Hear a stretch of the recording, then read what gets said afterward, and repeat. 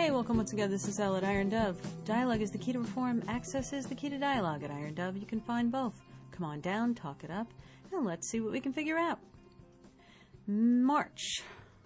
Well, what's happening in March? The Ides of March is coming shortly.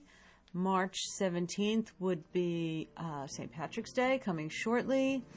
And hopefully sooner rather than later, spring will be coming shortly. This is the time when, for me, we're at the very end of the winter around here in New York. And it can't end soon enough for me now. Day by day, the days are getting longer. The air is starting to smell like spring. The earliest of flowers are poking their heads through. The buds are budding, but nothing's really getting started yet.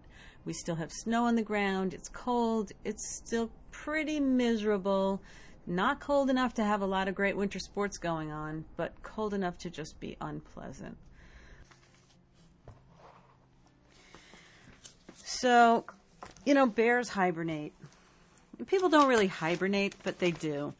And March is kind of the end of the hibernation period. And it's the last bit of winter rest, if you want to look at it that way, where it's time to start getting up and looking at the soil and thinking about planting flowers and turning everything over, and the garden is getting ready. Not quite there, but it's getting ready. And it's kind of the time to take your last long nap and the big breath before you take the plunge. Taking the plunge. That's kind of like what I think about spring is like taking the plunge. It's like everything's new and it's growing and it's bursting out of its shell. Which is why I love spring, probably because I was born in the spring and I love the spring, and I just can't wait for that time. And it's so close. I can feel the quickening. It's here, but it's not quite here. So I'm still kind of sleepy and procrastinating and a little disjointed, but I'm just about ready to take that last big breath before I take the plunge. I was talking to somebody today, a friend, that is in this kind of interesting place where things are changing, not really know where he's going, where he's coming from, what the future holds. And I started thinking about that whole, where are we going? I have no idea where I'm going. I know I'm going in a direction, but where am I going to end up? I have no idea. I think most people have no idea, really. Everybody kind of knows where they're going, but this was what I was thinking. I was thinking that, what about dreams? People say, well, I always dreamed that one day I would. And I have those dreams like everybody, except that I never they're still there, and I'm still working towards them. And I know, that's why I say, I know generally the direction I'm going. I don't know exactly where I'm going, but I definitely have dreams of achieving certain things. And they're there. And not just me, but everybody has them. And you should never let go of your dreams. Never. Don't let somebody tell you to let go of your dreams. You got to have them, and you got to work towards them.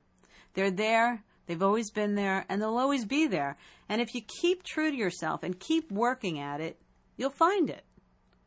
People say, well, I don't know what my dreams are. I have a friend who's, she's like my age. She's got, a child, and she's kind of going back to school now. And she says, well, I don't know. She said, you know what you want to do, but I don't know what I want to do because I don't know what my dreams are. And I think if you just keep working towards the direction that feels right, even if you don't know what your dreams are, if it feels like it's the right direction, then it is the right direction, and that's the way you should be going. If it's something that makes you happy and makes your creative juices flow and makes you feel alive, then it's the right direction. And if you just keep going in that direction, you're going to figure it out. Just don't settle. Don't settle and give up. She kind of looks at her life and she says, well, my life is half over. And I was like, what do you mean your life is half over? You're like a young woman. Instead of being like half past, maybe it's just like half two. It's weird. She says, well, I look at her and I go, what do you mean your life is half over? Does that mean to say you think you're only going to live to be, 70? She's like, yeah. I'm like, oh my gosh. I'm thinking 125 or more. I don't know. I'm not planning to be gone for a very, very long time. I got so much to do that, I'm not even halfway there. Anyway, what I was thinking is, and what I said to her is, don't be afraid to try your wings. Don't let go of the idea that you can do anything you want to do. Because you can, and it's really important for your kids. It's really important for my kids. It's really important for all of our children to see that there is no limit to what we can do. And people should not put limits on themselves. And the silliest thing is that we allow people to put limits on us that we don't really want and we don't really need. They're mostly self-imposed limits, and they're imposed mostly because of fear. Sometimes the reasons are to avoid or minimize the probability of pain, whether that's physical or emotional, and sometimes the reasons are to avoid or minimize the possibility of stepping over the line into the unknown. What happens? What happens if you step into the unknown? Nobody knows. It's a little scary. Fear. And fear is the thing that stops people from doing all kinds of things. Fear. I've said it a million times. Fear is how these fanatical religions take a hold of people and make them stay in these little boxes. It's the fear of God. God is not a bad entity. God is a loving entity. Whatever that is, it's not something to be afraid of. And it's terrible, really, that all these organized religions have taken these boxes and imposed them on people with fear. Where is spring? What makes the coming of spring such a big deal is the possibility of renewal, rebirth. It's a whole new deal. It's a whole new day. It's a whole new year. It's a new season of harvest and possibility. The seeds are in the ground, all waiting patiently for just the right moment to burst open with a new possibility of life. Brand new, completely untamed, sky's the limit, reach out and grow. It's like magic. Seeds go into the ground, they get more and more and more and more pressure built up, and all of a sudden, pow, they burst forth with renewal. And it's just the most awesome and amazing thing. And that's what I love about spring. Everything is brand new. I love the smell of the soil. I love the big fat earthworms. When I turn up the soil, I love everything about the renewal. The baby chicks are hatching. The leaves are starting to come again on the trees.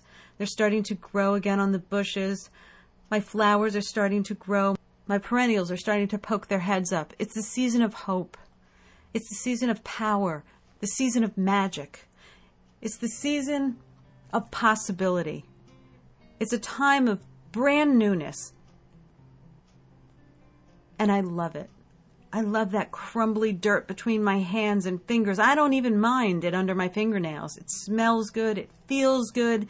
It's like life itself. It's just amazing. It's amazing. The quickening. That's what it is. It's the quickening. And the quickening is here. In the quiet darkness of the warm spring earth lies the golden seed. The golden seed of your dreams. Golden seed of your dreams. Your reality. Your dreams are the seedlings of your reality. Grow them. It's the spring. So, take your last big nap. Get your battery recharged. Shine up your shoes and get ready for the plunge. Spring's almost here. Drop me a note. Let me know what you think. I'd really love to know. Till tomorrow, this is Elle at Iron Dove, signing out.